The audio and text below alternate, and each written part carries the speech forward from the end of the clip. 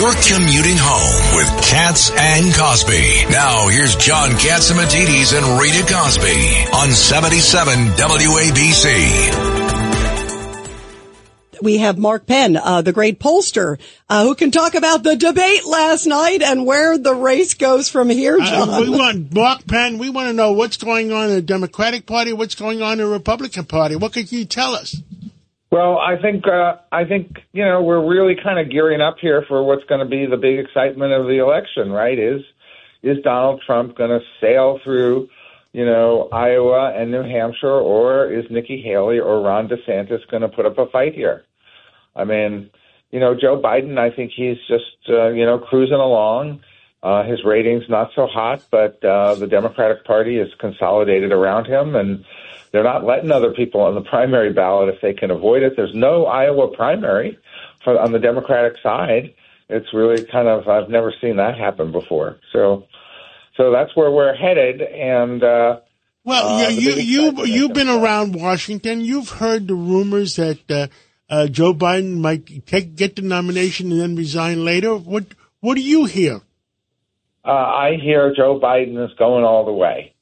That those rumors seem to be. I don't really understand why the Republicans keep wishing. They keep saying, "Oh, Joe Biden's terrible," and then they keep almost wishing that he's going to drop out. Joe Biden is not dropping out, okay, unless he falls somewhere or unless he can't do it, he's doing it. What do you make, Mark, of the fact that Gavin Newsom was hanging out with Bill Clinton?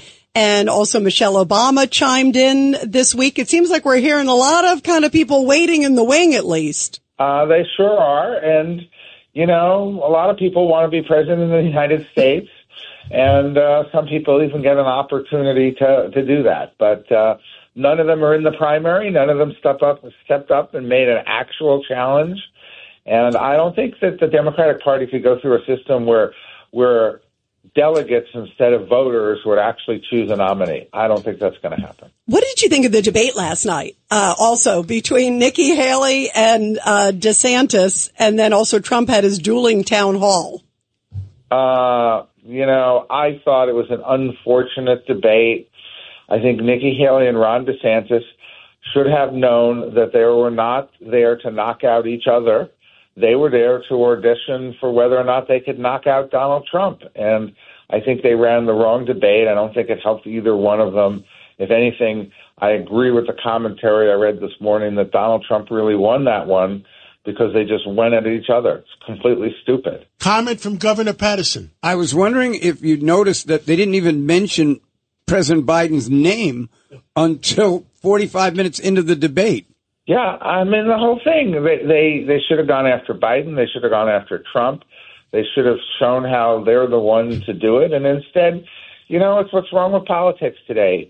Everybody's instinct is just to be on the attack against, everybody else with some Oppo research, that they found and some quote they want to distort. It was unfortunate. Look, I think Nikki Haley's been on a good route. I think she has a real chance, more likely than DeSantis, but the unexpected always happens in politics. I've never seen a campaign season where something unexpected didn't happen from Jimmy Carter on. Mark Penn, there's a rumor going around that you are saving the messenger service in Washington.